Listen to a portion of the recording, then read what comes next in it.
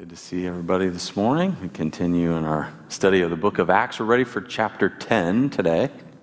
The book of Acts is this book in the New Testament that describes what happened right after Jesus goes to the cross, then goes to the grave, then comes back, and then ascends.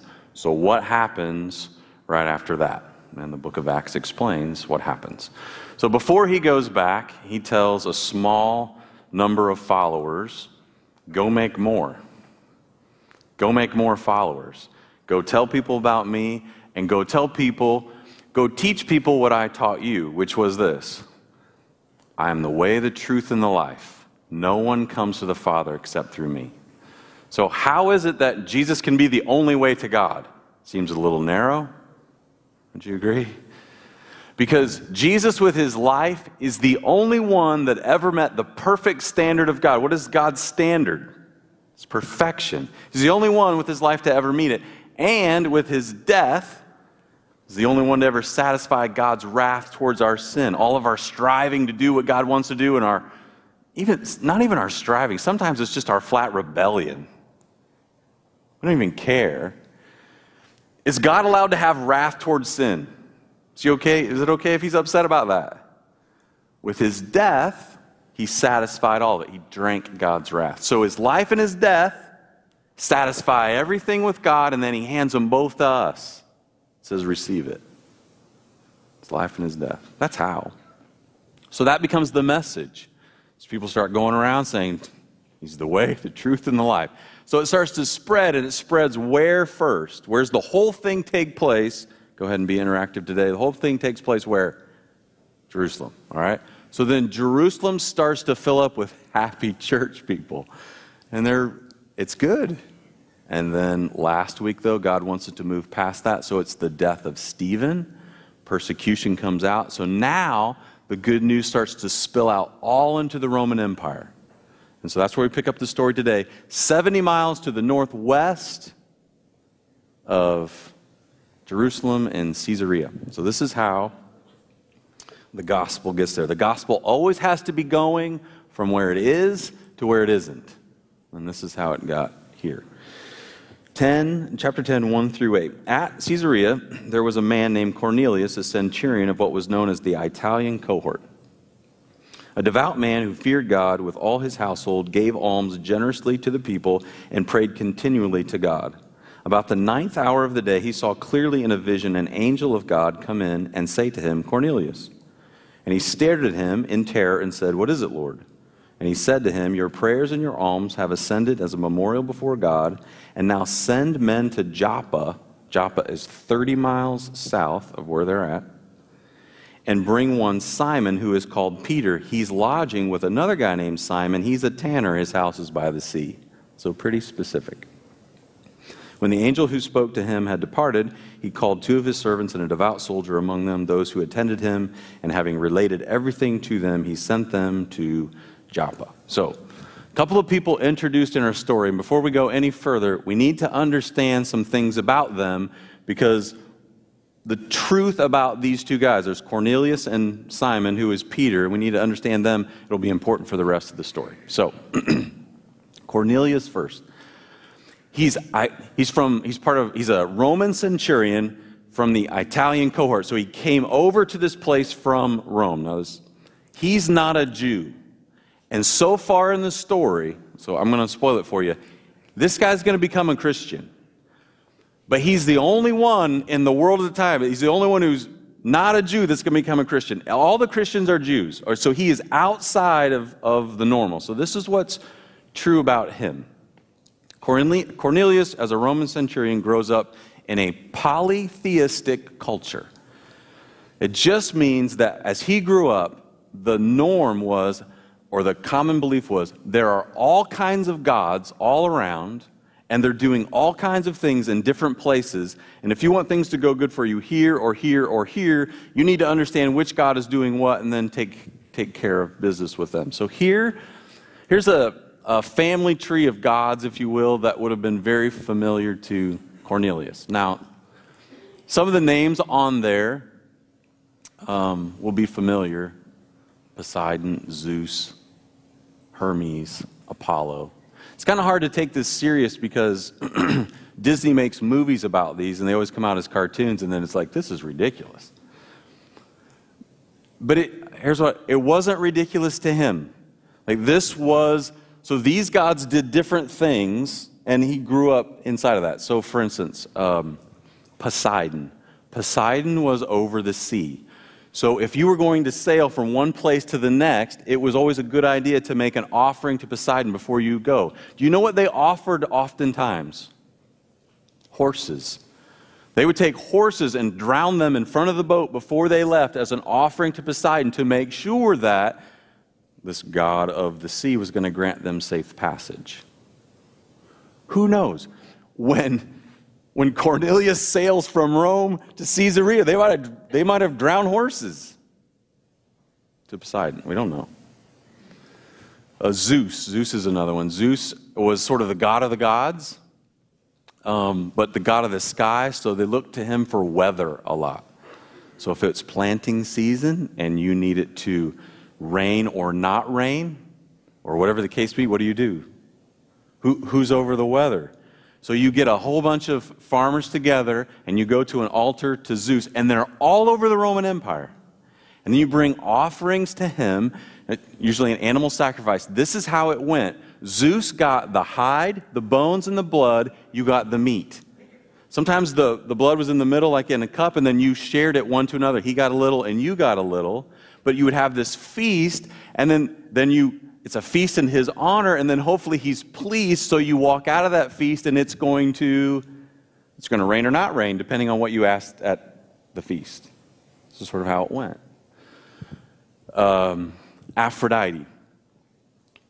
She's the goddess of love. If you were looking for love, she's your gal. Goddess, not a gal.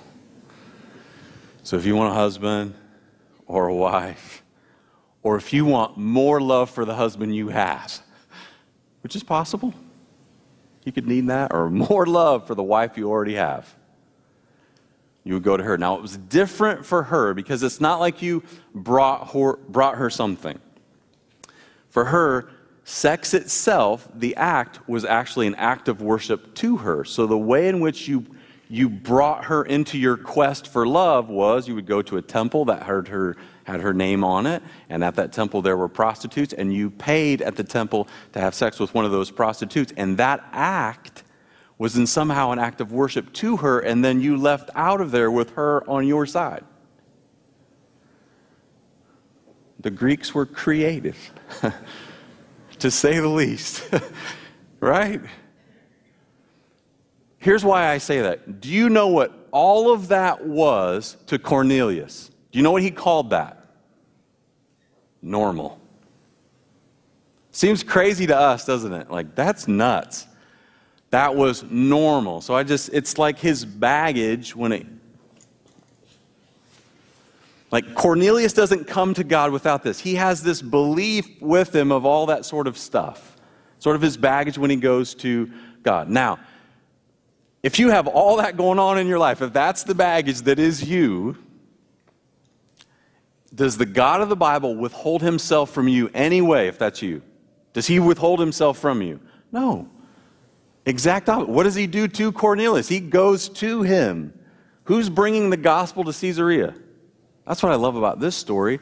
There's not a person that goes first. Who goes first? An angel of the Lord. God is already there, and he's preparing the place, and then someone's going to come in behind it with the gospel, which is probably the way the gospel always works. God goes first, and then somebody comes in and builds on the foundation that he's already laid. And we can tell that God has already been working on Cornelius because he's already starting to set some of this stuff down, because it says he's rejecting this idea of multiple gods, and he's kind of gravitating towards the idea of one God. Now, here's the thing you can see about Cornelius that's interesting. Like, he's still trying to please him. He prays continually. He's giving money. He's trying to, right? Does he have the whole picture when it comes to the God of the Bible? No, he doesn't have the whole picture, but he's sort of onto it. So God is there working for the gospel before anyone else gets there, which I think it's just a good thing to grab a hold of when it comes to the God that we worship. If there are 99 sheep on a hill and one is lost out in the weeds, where is our God going to go? He's going to the one.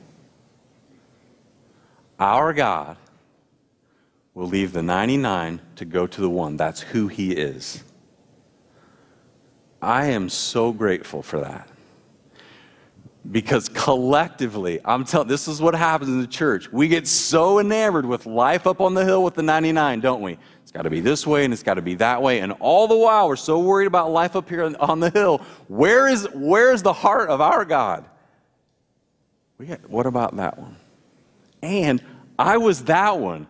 I ran straight away from him as fast as I could, as hard as I could. And you know what I got in return from him? Grace. He wasn't bothered in the least by all my running and all my rebellion. And it didn't bother him at all. Because God never comes after you because you're special. You're not special. Sorry if that's the first time you're hearing that. But you are not. Do you know who is? He is. He is. And he just comes after you. He's coming after Cornelius, and he shouldn't. Don't read into that. Oh, Cornelius earned it because he prayed a lot. Don't read it that way. God had already started to work in his heart, and he starts to let down his baggage. All right. So, Cornelius comes with baggage, all right? And just to jump ahead in the message, so do all of you. And so do I. All right, so now, who's he sending? So that's Cornelius. He's sending Peter, who also has baggage of his own when it comes to God. Just because he's a messenger of the gospel, does he have everything figured out? Well, of course he doesn't. So this is Peter, Simon, who's staying with the other Simon by the sea, who's about to be gone and gotten. This is him when it comes to God. He grew up in the land that God gave Abraham. So that's where we're at. Even though Rome controls where he grew up, he's in the promised land. So he's insulated by this little Jewish community, and the polytheism of Rome has not punctured what he believes about God. He doesn't believe in the multiple gods. He believes in one God. God the Father, God the Son, God the Holy Spirit. They are equal, but they're not the same. I mean, he believes in the Father who sent the Son. He's experienced the sending of the Holy Spirit. He understands that they're all God in and of themselves, but yet not the same. Creator of all things, and everything is subject to that God. That God gave the moral law. The moral law is the 10 Commandments. The Decalogue, Exodus chapter 20. Do you know the 10 Commandments? Let's just do this for fun. 1, thou shalt have no other gods. Next one's just like it. No gods, no images. 3, God's crazy about his name. Don't take my name in vain. 4, take a Sabbath. 5, honor your parents. Last 5 are easy. The first are kind of rough. Kill, cheat, steal, lie, covet. Last 5 are easy. I don't know why they're easier than the first 5, but there they are.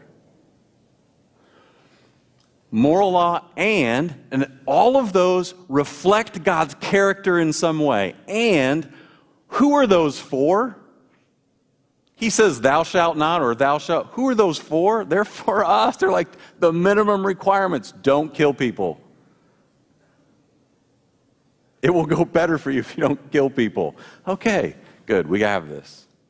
In addition to that, though, there was also ceremonial law. So there was stuff that this was going to point you to the character of God. But over here, in addition to that, there was ceremonial law, which God said, okay, I want you to do the 10, but I also want you to do these things for a variety of reasons. One of the things he wanted them to do, other than the 10, was circumcision. There's all kinds of symbolism in that act, and we can't get into it here, but it was just something that was, on the 8th day you will circumcise your son. So it was just something that had to do with identification and A lot we could talk about there, but that's what he wanted. Also, do the 10, but there will be holy days. So I want you to remember on certain days when I broke you out of Egypt. And on that day, you're going to have this feast and this festival. I want you to remember the Day of Atonement when I symbolically covered over your sin so I couldn't see it anymore. It was temporary, but I covered over it. So the Day of Atonement, and you're going to have a feast and a festival. So do the 10 and then also have holy days of feasts and festivals. And they were very specific. Cleansing rituals. If you became unclean because of sin, you need to bring a certain sacrifice. If it was a little sin, bring a pigeon. If it was a big sin, bring a bigger bird, right? It just depends. I'm paraphrasing, but that's the idea. Some of you are like, wow, a lot of birds. Simple thing, I don't know if you know, read Leviticus 14, or don't, but this was interesting. If you became unclean because of disease, you had to leave the camp. When you came back in, there was a certain ritual you had to go through. Like, you had to do it. It was part of the law. Had to do with some oil, and the priest was involved, and you had to touch your right ear, your right thumb, and your right toe. And I am not making it up. It's actually in there. And then dietary laws. Can we get, okay, it says dietary laws, but in addition to that, do the 10, do all that sort of stuff, and then at the bottom, there are certain foods that you can have and certain foods you can't.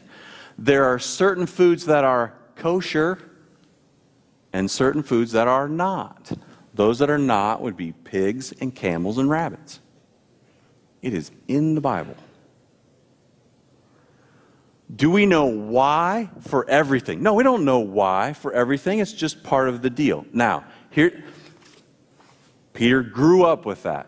Then here's the good news. Christ comes in and takes care of the moral law because no one can do it. Can we put our cross? There it is. No one can do all 10. Christ satisfied it completely forever and paid for all the times we couldn't. So that is done.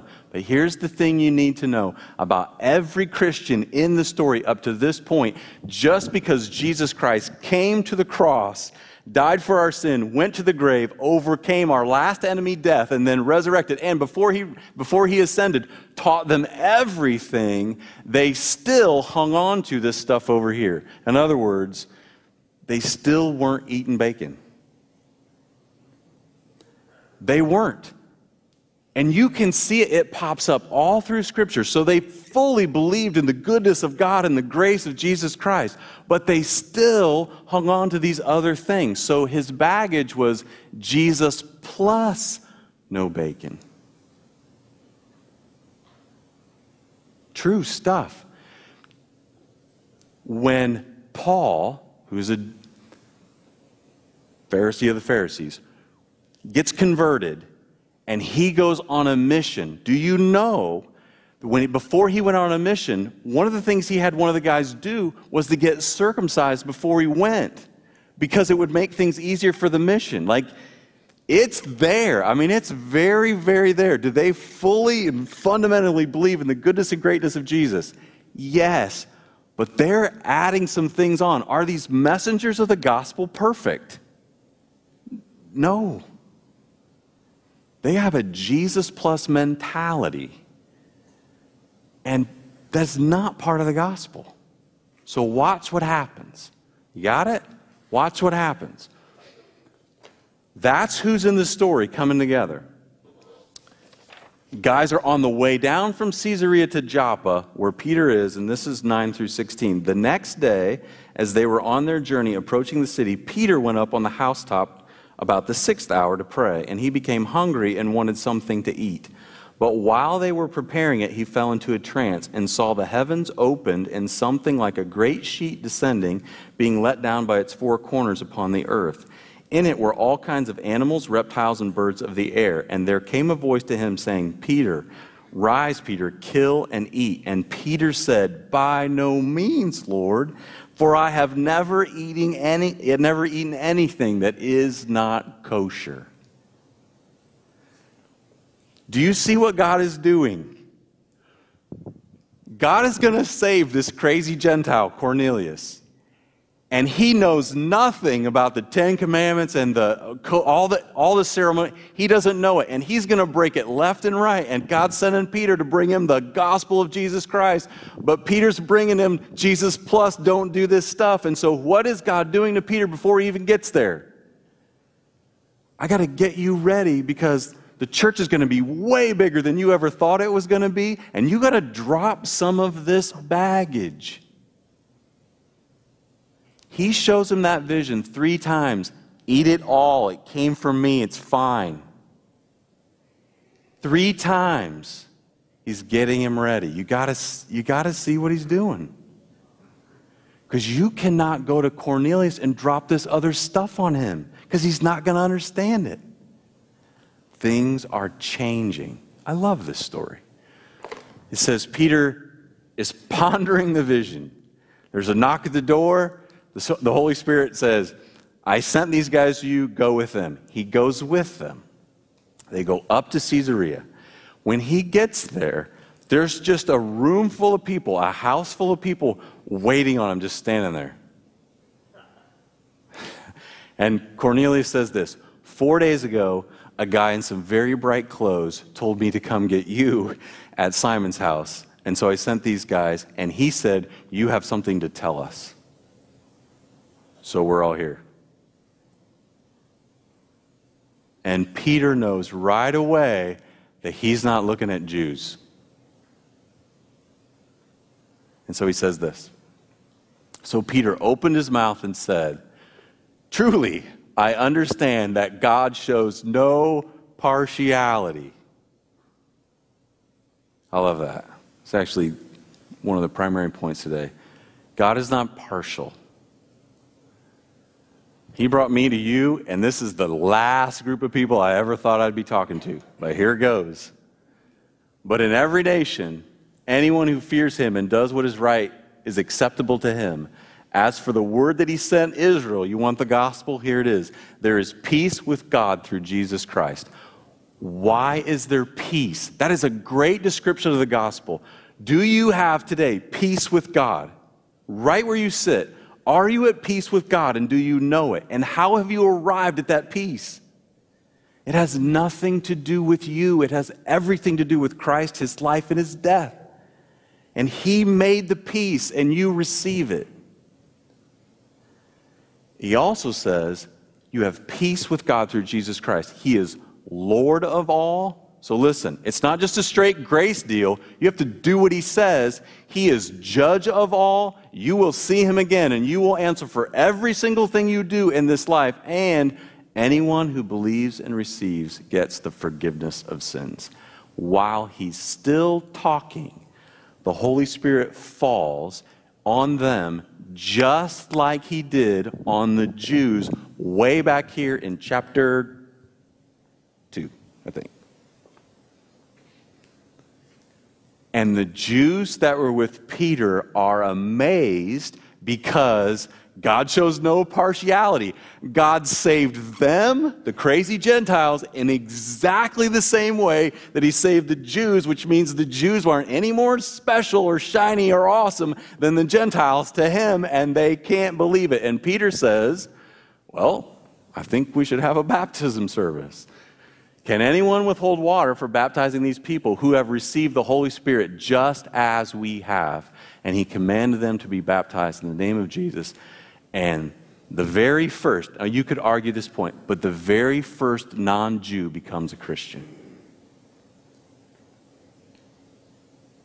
And then, the next 4 chapters, it happens over and over and over. The next 4 chapters, it's Gentile salvation palooza.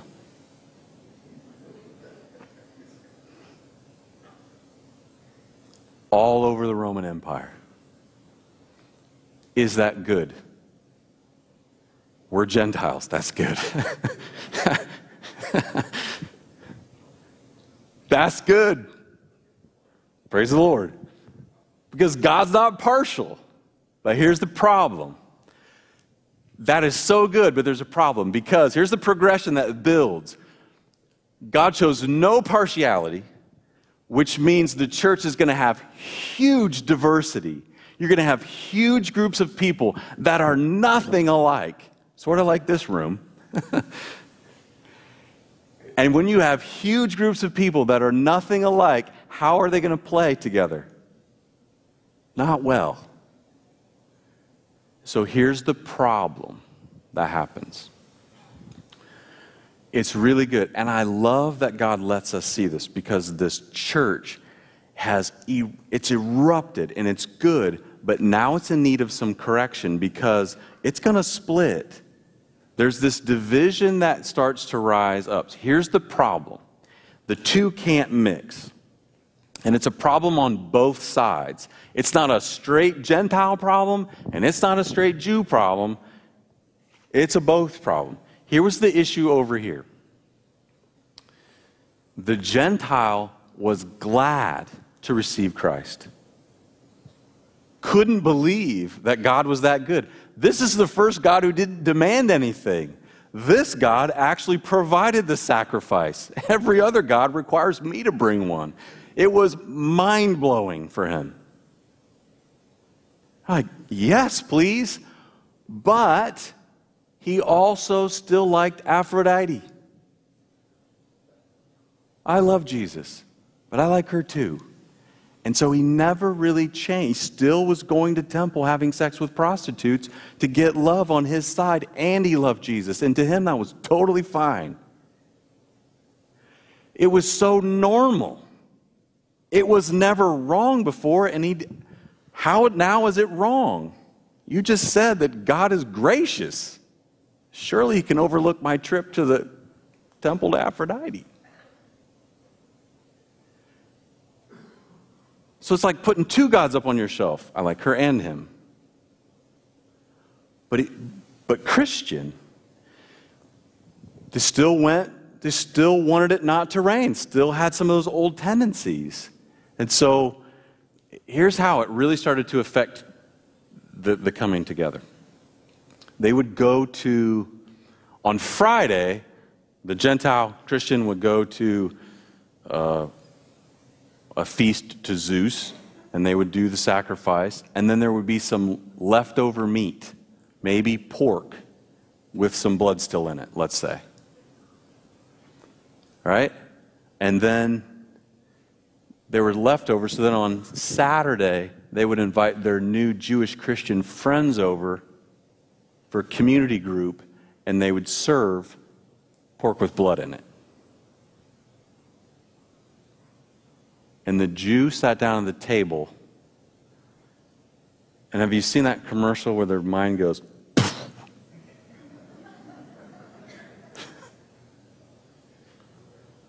that was happening at every small group in a church that had Jews and Gentiles. What?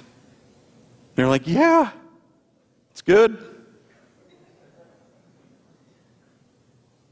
And they had no idea what to do with it. These people, so do you get it? Do you see it?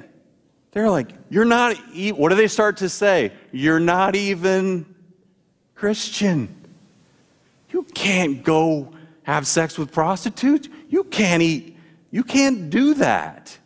And so, you see it? Here comes the divide. Pretty soon, this church that God has brought all together because he shows no partiality starts to divide. Here's where it blows up. In chapter 15, it says this. The top part is the last verse in 14. But then I just want you to focus on the bottom, because I think I've explained the top one good enough. But the bottom one, this is what happened. But some men came down from Judea and started teaching the brothers, unless you are circumcised according to the custom of Moses, you cannot be saved. So they're like, they've just had enough. Christianity looks like this, and you're going to get over here and you're going to do it this way, or you are not Christian. We have to decide on what true faith is. And if we don't, we're just going to separate and go our separate ways. And so in 15, the rest of 15, they have their very first just giant church elder meeting. But I need you to understand what happens before then. The only way this is going to get reconciled is by looking to the one thing they all have in common. And what do both camps have in common? Jesus. Jesus Christ and Him crucified, who is described this way. I love this description in 1 John 14. And He and the Word, Jesus, became flesh and dwelt among us, and we have seen His glory, glory as of the only Son from the Father, full of grace and truth. Jesus in the middle, full of grace, which we talk about all the time, and truth. It cuts both ways. Jesus full of grace and truth, and it's looking to Him. Looking to Him is the only way this is going to get fixed. This camp, they have to look at Christ and the grace of God. And this camp, they have to look at Christ and some truth. My goodness, you can't claim Christ and do nothing. The fact that He served you on the cross is supposed to soften your heart so you can see that He does have something for you to do. Your life cannot look the same as it's always looked and claim Christ. So they have this meeting. And at the meeting it says,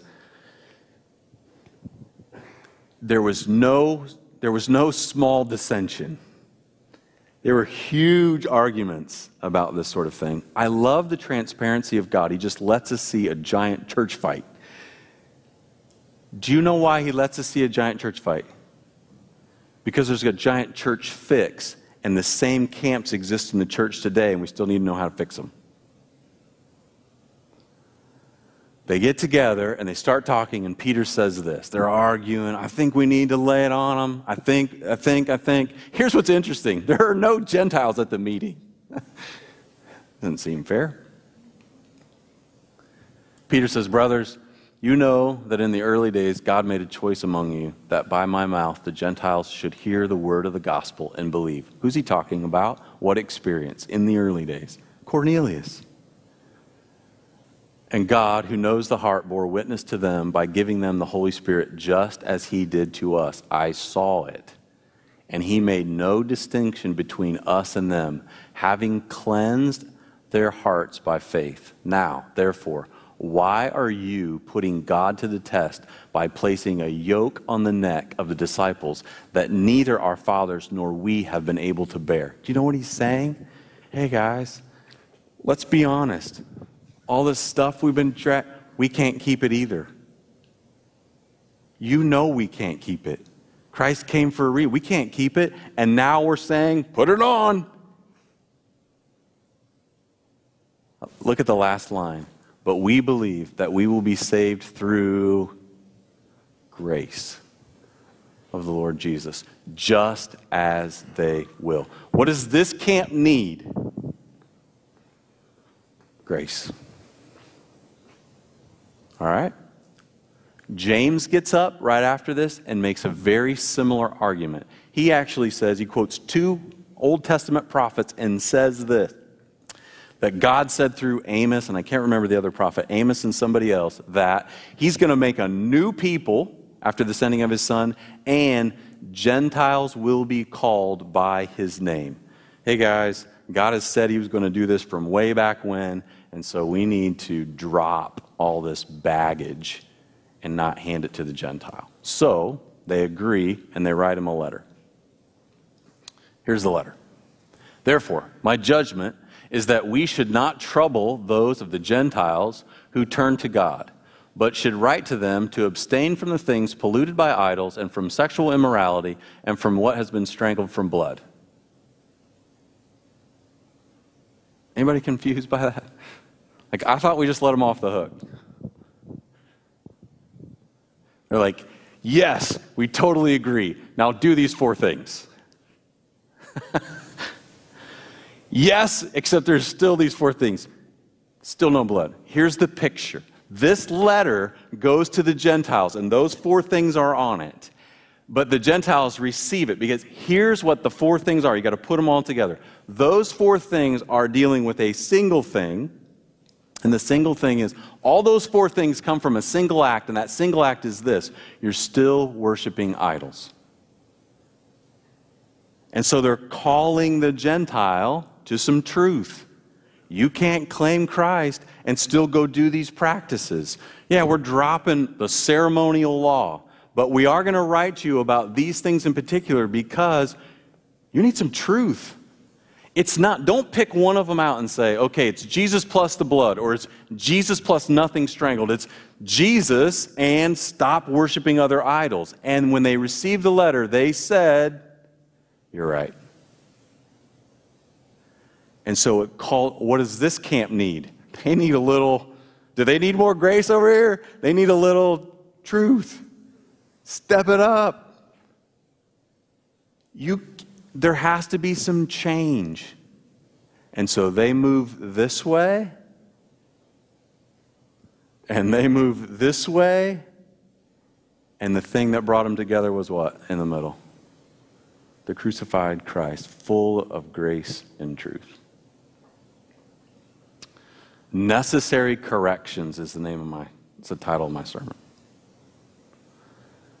Necessary corrections then, and let's be honest, necessary corrections today.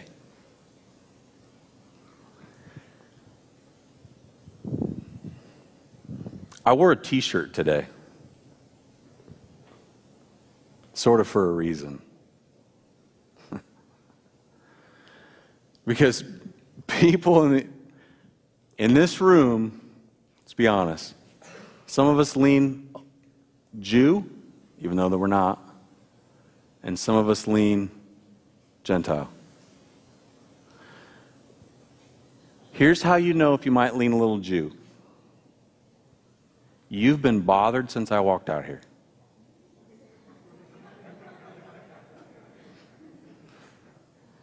He's wearing a t-shirt.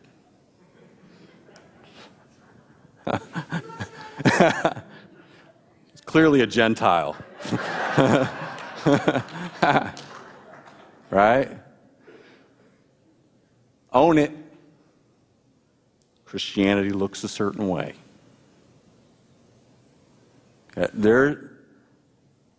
Now, come on, Gentiles. Are you any different than the day you were baptized? Okay, one person says yes, but think about it. You can claim it all day long. But let's look at what we just read. You're never going to change if a bunch of legalistic people condemn you. But it doesn't mean that correction is not necessary. Where do you find that correction? Jesus Christ, full of grace and truth. He has served you. Why did He serve you? He served you to save you. And grace always comes before the law. But it doesn't mean the law's not there. He served you to open up your heart. Now listen to Him. He's Savior, but in Peter's own message, He is Lord of all and Judge of all. Let's go. Let's go. You can't stop claiming Christ and going to Aphrodite. Full of sexual immorality. Doing all the stuff you always used to do. There has to be a new pattern. Not because of some legalistic Christian berating you over his Jesus plus doctrine, because of Christ.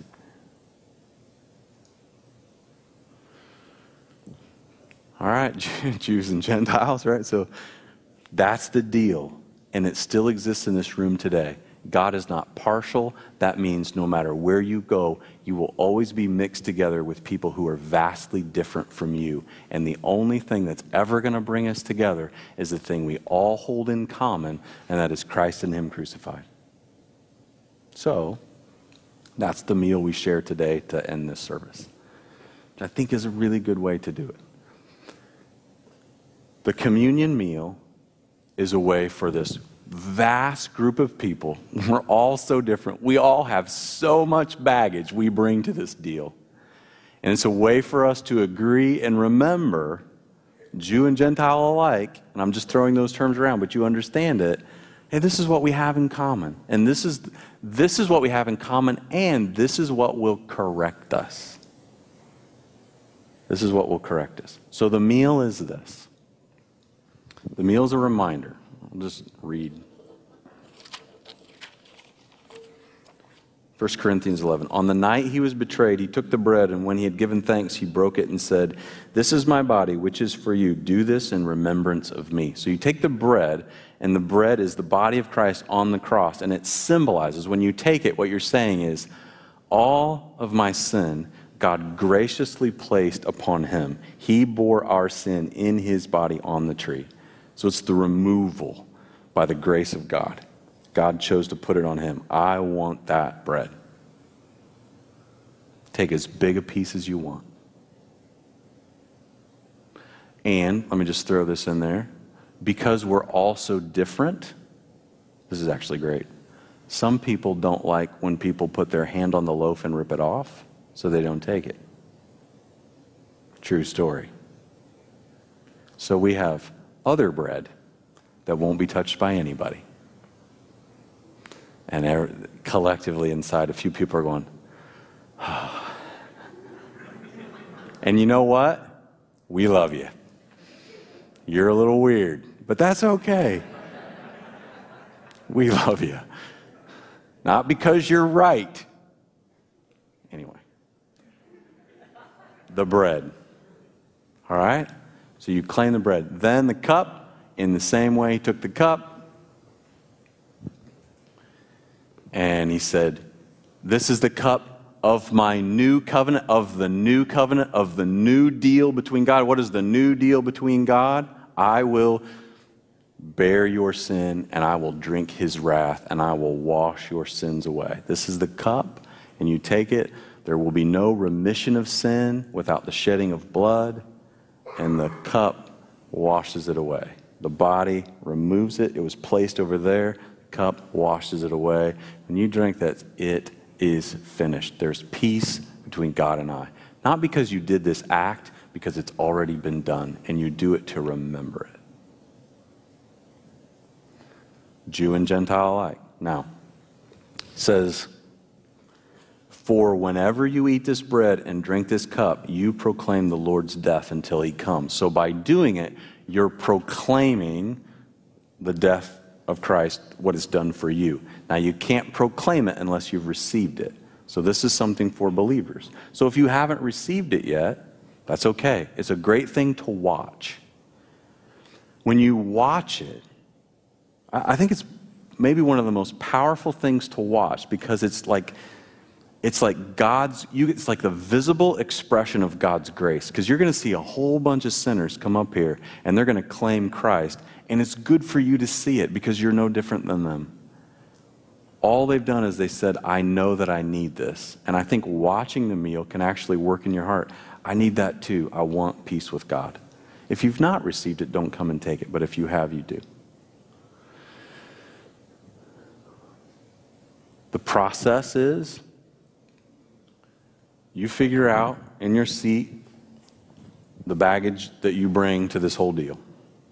And then you sort out that baggage with him where you're at.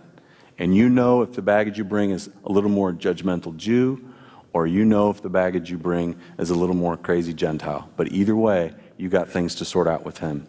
And when you sort them out, you come and remember.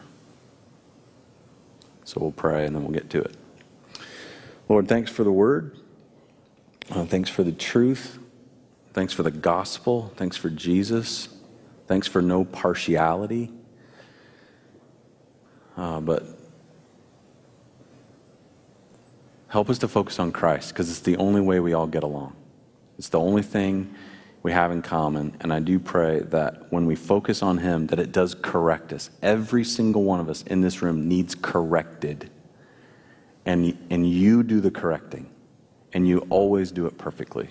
So just pray that that happens in our midst as we take communion, as we remember. And I ask it in the good and great name of Jesus. And everybody said, after you've sorted out the baggage, come and remember.